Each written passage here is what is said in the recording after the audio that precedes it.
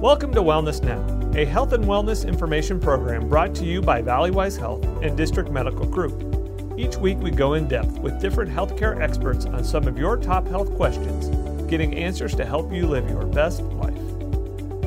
Hello and welcome to Wellness Now, presented by Valleywise Health and District Medical Group. I'm your host, Dr. Michael White. Feet are your body's foundation, so keeping them healthy is vital to your overall health.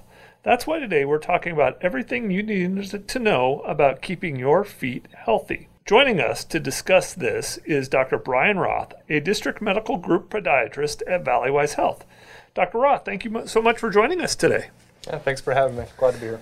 What are some of the most common reasons that people will come in to see a podiatrist? There's a lot of different reasons. It could be a parent who's concerned about their child and their flat feet and what impact that's going to have on their life. It could be your athlete that's coming in with a new ache and pain. It could be your diabetic patient who's there to establish care. It could be somebody who's had an injury, a broken bone who's seeking treatment. Within our patient population, somebody who's seeking help with wound care. Is it just the feet, or do people also come in to see a podiatrist for other leg issues as well? Not just the toes, not just the kind of the front part of the foot, but yes, the heel, the ankle, the kind of lower end of the leg, shin splints we tend to treat. There's a lot of different things. So specifically with athletes, they'll come in with like a IT band syndrome. We're given treatments on those as well. So how do you go about diagnosing a lot of these different issues with such a diverse things of conditions that you may see in your practice? 3 simple rules. We listen. We have to look, and then we have to feel. The majority of the diagnoses that we come up with simply by talking to the patient, getting that timeline, moving on and just kind of looking at the overall structure of their foot and manipulating the foot in our examination, and then using a combination of whether it's lab studies, x-rays, advanced imaging, and then we come to our diagnosis. What are then some of the main ways that you begin to offer treatment for the conditions that you discover? Largely depends on the condition. More acute conditions, and depending on the severity, may lead more to a surgical, but most people prefer the supportive or conservative route. So it kind of varies on the acuity and the chronicity of what they're coming in for. In general, if it's something that's an elective reconstruction, we always try to exhaust all the conservative stuff before we go to anything that's reconstructive. What are some of the things that people may do in their lifestyle that can affect their feet? And predominantly I'm thinking about folks that may be overweight or smoking or lack of exercise. How do those types of things overall affect people's feet? Specifically with weight and diabetic related issues really affect the foot. And it's all kind of intermingled. If you have your diabetic patient who happens to smoke, it's going to affect their blood flow. If they have an open wound, it's going to take significantly longer to heal. If they're overweight and they're walking, it's going to take that wound longer to heal. If they have some form of a renal or a kidney disease on top of everything that I've already mentioned, it also takes it longer to heal. It sets them up for, unfortunately, they're higher risk for amputation or limb loss. And whether that's, the toe part of the foot or, unfortunately, their leg. So there are a lot of different factors. Their diet. You have somebody who tends to drink a lot of soda, and that affects their bone quality and their healing. Different vitamin levels affect their ability to heal. So there are a lot of different things. Their day-to-day activities actually affect their feet. So if someone starts to develop issues such as foot pain and we ignore them for so long, how can that impact people going forward? You need your feet to walk. Every time you take a step, and if it's bothering you, whether that's simply an ingrown toenail and you're walking around, you start limping, it affects other parts of your body. Then people come in like, oh, this started with my toe hurts, but now my hip hurts, my back hurts, everything hurts. So it could be something as simple as that. It could be neuroma, that's an inflamed nerve and kind of in between the toes. It could be a bunion. It could be toe contractures. Anything that's it really is an impact on their ability to go and obtain a glass of water or go to the restroom. Those are all things like foot pain in general. If it's something that's more related to tendons or soft tissue, those can worsen over time. So the Achilles tendon, you have an athlete that kind of ignores it over time, that tendon can degenerate and it leads to a higher risk for rupture, which could lead to, depending on which pathway they want to pursue, surgery versus kind of a supportive therapy in their rehab.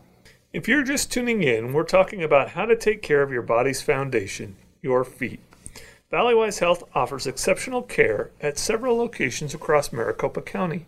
If you need medical care or have questions for one of our clinicians, visit valleywisehealth.org to get started. So one of the issues that you mentioned early on that people may come see you for was a condition that you said was flat feet. Some folks have flatter feet than others or less of the arch of their foot. What sort of issues can that cause, and then how do you go about treating that? Depends on the age. With our pediatric population, if they come in with flat feet, the very first thing that I look at is both feet or 1 foot.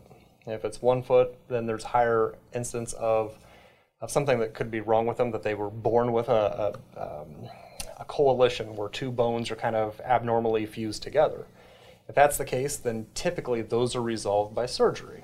If it's missed throughout their life, and as they progress, it can, depending on which bones are affected, it can lead to arthritis in the adjacent joints in the foot, which would mean that they do need something done surgically later in life, and it changes. It goes from something where you're just freeing up the abnormal fused bones to actually having to go in and electively fuse those bones. Now, you could get by with orthotics, kind of changing shoes and activity, but the overall structure can change. Other issues for flat feet, obviously, other than trauma, you can have flat feet that are just congenital. You just have normal flat feet, and I liken that to the shocks on the car that are completely worn out. Your foot kind of changes position as you walk, and the flattening is a shock absorption. But if you're functioning, and when you're walking completely flat, then you're not able to absorb impact or the forces that are going through. And what that does is that puts more stress on your knees or your hip or your back. So some people complain about those things. So then we have to kind of soften them up, so to speak. Shock absorbers. With respect to our diabetic population, they come in with a flat foot, and maybe it's a new onset.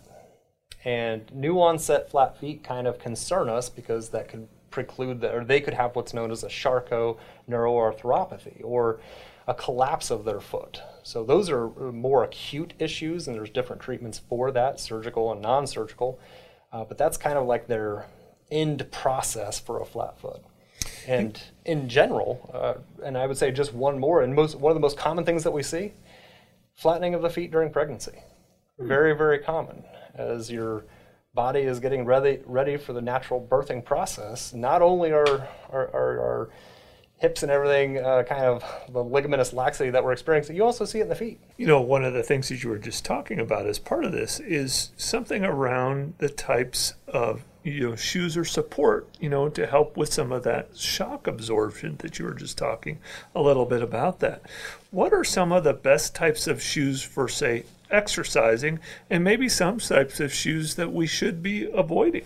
So it really depends on your foot type, and there's in general 3 different foot types. You have your flat foot, a neutral arch foot, and then a kind of a very high arch foot or a cavus foot. Flat feet, they kind of need some support. They need more of a rigid sole, but with that cushioning component. A neutral arch, you can pretty much buy any athletic shoe and get away with it. When you get into your higher arch foot, they definitely need some form of cushioning. If you put them in a rigid shoe, they won't tolerate it. They're going to be very angry. So the minimalist style shoes in somebody who has a high arch, probably not the best thing because there is zero support there.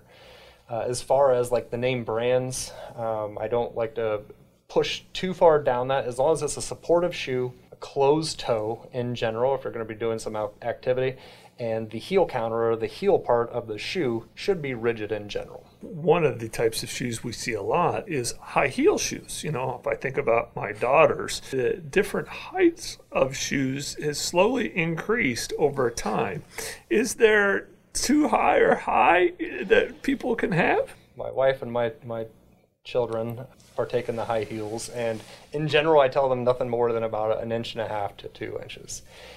It can lead, if you have someone who is wearing high heels predominantly or on a daily basis, there are things that they can develop painful corns, hammer toes. They can end up with bunions. They can end up with neuromas. They're at a higher risk for spraining their ankle. Imagine somebody running down the hall with a 6-inch heel, and they're not exactly the most stable platform to be walking in. And then finally, the traditional kind of pump bump, or what we call a Haglund's deformity, so a painful bump on the back of the heel. Podiatrist Dr. Brian Roth is answering your top questions about foot health. You can make a virtual or in-person appointment with a district medical group provider at Valleywise Health by calling 833-855-9973 Monday through Friday from 7:30 a.m. to 5 p.m. or by visiting valleywisehealth.org and clicking the Book Appointment button. So one condition you talked about as we were talking about shoes there was hammer toe. What is hammer toe, and what type of problems can it cause? So hammer toes are a abnormal flexion of your toes. Most toes have 2 joints. If those joints can't fully extend, you likely have a hammer toe. Many people have them, and there's multiple different forms of hammer toes. But in general, if you're in a shoe, a closed-toe shoe, or a narrow-toe shoe, when you step down, that toe pops up and it rubs, and it creates pain. And then that's the quote-unquote corn that people complain about. If you're somebody who doesn't have great sensations, like some of our neuropathic patients or diabetics and other associated acquired neuropathies, that pressure they may not sensate or may not be able to feel, and they can lead to wounds, infections, etc. How do you treat that condition? There are a couple different ways. It could be something if it's reducible, and depending on what we're trying to, what is our end goal? Is it somebody that is rubbing in the shoe and they don't have sensation, and we're trying to prevent it from wounds, and they have a semi-reducible? We could go and simply do a little percutaneous approach, minimally invasive surgery, and release a tendon just to straighten that toe. If it's somebody who it's painful when they try to any type of shoe that they're wearing, you can make an incision kind of on the top of the toe, you cut out the joint, and you put some form of fixation, whether it's a pin, a screw, a specialized implant in there to stabilize that toe. There's also ones where you just kind of go in and we release that joint just to kind of decrease the position of where that toe is sitting. Very interesting. The other condition you were kind of mentioning too is bunions. So I know bunions are very common, especially as we get older. You see this more frequently. What are bunions, and how do we treat those? Nobody knows. No. So bunions in general, there's a lot of different reasons for them, whether it's shoes, whether it's family, whether you have some form of generalized ligamentous laxity, whether or not you've had some form of trauma. There are so many different reasons for bunions, and there's so many different forms of bunions. I mean, there's probably 150 different treatments for a bunion. It just depends on what you have and what your x-rays show. What are your clinical findings? And then we have to correlate that to what we're trying to achieve. But in general, most people will come in and be like, oh, I definitely got these from my grandmother, from my grandfather, from my dad, from my mom. My sister has the same thing. They know somebody and they don't want something like it. Usually they're a progressive.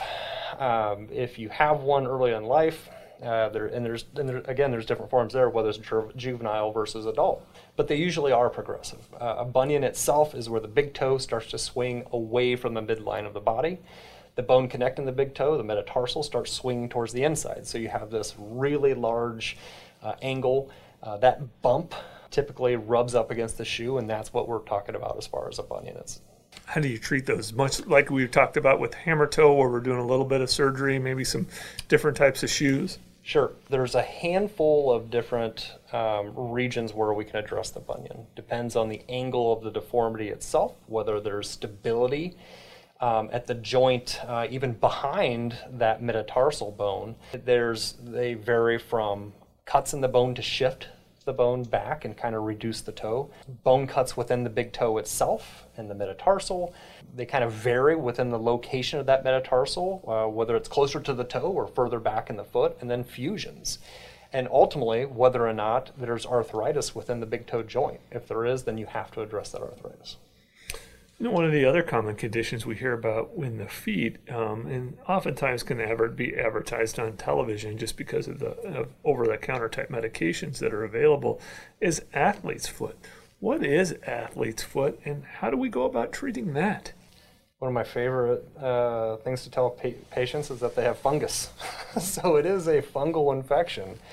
It's a very common fungal infection. Most patients that we see that come in through are young teenagers that are just hitting their pubescent age, and they'll come in complaining of, my feet are sweaty, I'm changing my socks multiple times a day, my feet itch, I get these little blisters, they just started a sport. So it's a fungal infection. The easiest way to get rid of this, it does take a little bit of work. Lysol works great. Spray that in your shoes, let them air dry. If not, wash them, sit them outside in our sun. UV light is a great antifungal. There are topical therapies that you can do, creams, ointments, lotions, solutions, and ultimately if all of those fail, there are pills that you can take for it. One of the last kind of common conditions that I think about when we think about the feet is something called plantar fasciitis. Many people that you'll talk to have said, well, I've had this at some point during my life. And what exactly is plantar fasciitis? Plantar fasciitis is the most common complaint, other than somebody establishing care for diabetes, that we see. Heel pain, heel spurs. Somebody comes in, they're like, my foot hurts, specifically my heel, the very first step I get out of bed. I limp, I have to kind of stretch it a little bit. That pain gets better as the day goes on. The plantar fascia is inflamed. The plantar fascia is a dense band of tissue that starts on the heel and extends all the way out along the arch, all the way into the toes. And every time that you take a step down, the foot kind of elongates and the fascia pulls on where it originates from, on the heel. Over time, there's a little bit of bleeding. That bleeding calcifies, and you end up with like a tiny little heel spur. It's not so much the heel spur, it's really the inflammation at that junction. That's the pain that they're getting. One of the common treatments, good shoes, no barefoot, no sandals. I usually have a thing where I tell people to avoid karate and jiu-jitsu for the time being, but keep a good solid pair of shoes, avoid the flip-flops, and lots of stretching. If you're just tuning in, we're talking about how to take care of your body's foundation, your feet. When you think about, all of these conditions and things, one of the other common questions that I often hear is, your feet may change size during the day and may be bigger at the end of the day than they were at the start of the day. Is there a reason for that? Sir Isaac Newton. Gravity. So at the beginning of the day, especially individuals that are sitting at a desk or somebody that's on a long flight, it's kind of, if you've been on an airplane recently and you flip over that card, there's little exercises to kind of move your legs up and down, and it's all related to our venous system. And if you're sitting in a spot not really moving all day, your legs will pull. We really we're designed to move and walk, and we need that walking mechanism to get that blood back out of our lower extremities. As we think about conditions, in our feet, are there any conditions that affect one gender versus the other gender? The one that comes to mind immediately is a Haglund's deformity or the pump bump. And again, we kind of mentioned it earlier with the high heels. That is definitely more common in women than in men. How often, is foot surgery necessary? I know you said early on that we try to exhaust all of our conservative options and things before we get into that point. But how often and what makes that decision for you and your colleagues to finally say, okay, this is something that we need to be more aggressive and treat? So for instance, plantar fasciitis, most common thing that we see. Of those patients, we may do surgery on 3, 4, maybe 5 per year. It's really a patient-directed treatment. There's not a ton of things other than fractures and sometimes your infectious process that a patient really needs surgery. But if you have a large bunion and it's creating issues for you to get up to get a glass of water, then I think at that point, as long as you've exhausted your supportive or your conservative therapy, it's up to the individual when they proceed. There's not a lot of pathology or issues that somebody needs to be rushed into the operating room for. You know, we've talked a lot about diabetes and how it affects your foot. Why is it so important for a diabetic to have good foot care? Preventative medicine and preventative care, an ounce of it is worth so much more in the future. I can't stress this enough. The people that I really try to make a difference in, I try to make a difference in everybody, but the ones that I feel for are the young type 1 diabetic patients. They haven't done anything wrong. This just was kind of tossed on them.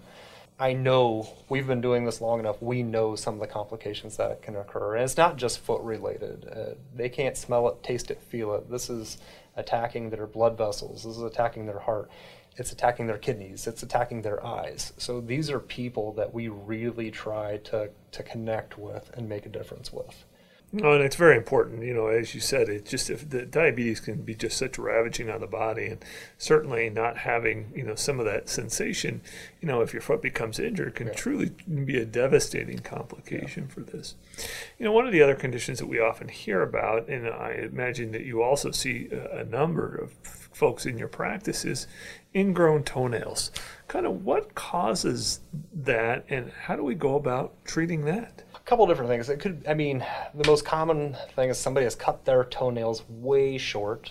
They've cut them way back at an angle, or they'll rip the nails and they leave a little spike. And that little spike, as the nail continues to grow out, it grows into the nail fold.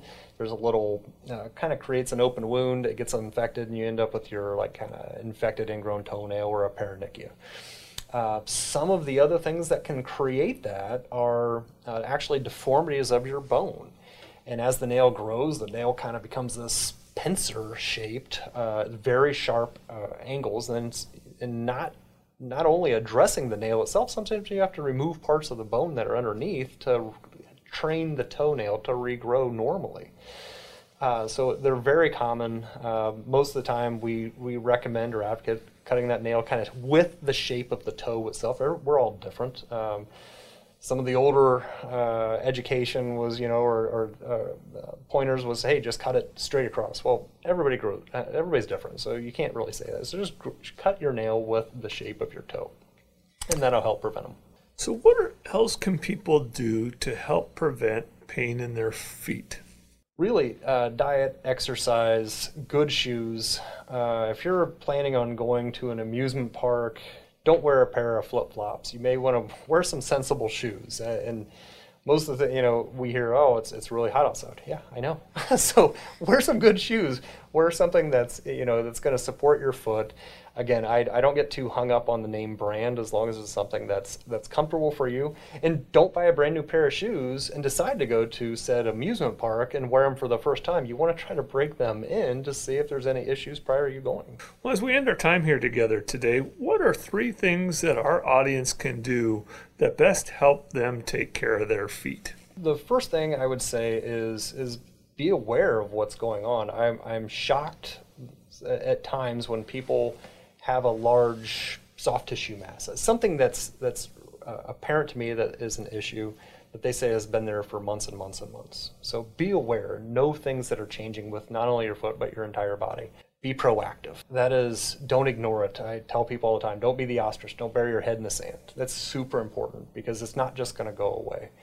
I think finally, just take care of yourself. There's nothing wrong with going and seeing a doctor, your dentist, your optometrist, your primary care physician. All of that is super important. And if there's something that's related to your foot, we're happy to help. Dr. Roth, thank you so much for your time today. Yeah, thanks for having me. If you missed any part of the show or want to hear something again, you can access all of our blogs and podcasts at valleywisehealth.org/bewell. Talk to you again soon. We hope you enjoyed listening to Wellness Now, brought to you by Valleywise Health and District Medical Group. If you're looking for more information about what you heard today, visit us online at valleywisehealth.org/bewell. There you'll find blogs, podcasts and information about the healthcare providers you heard on the show. You can even book an appointment at a Valleywise Community Health Center near you. That's valleywisehealth.org/bewell. Thanks for listening, and we hope you'll tune in again soon.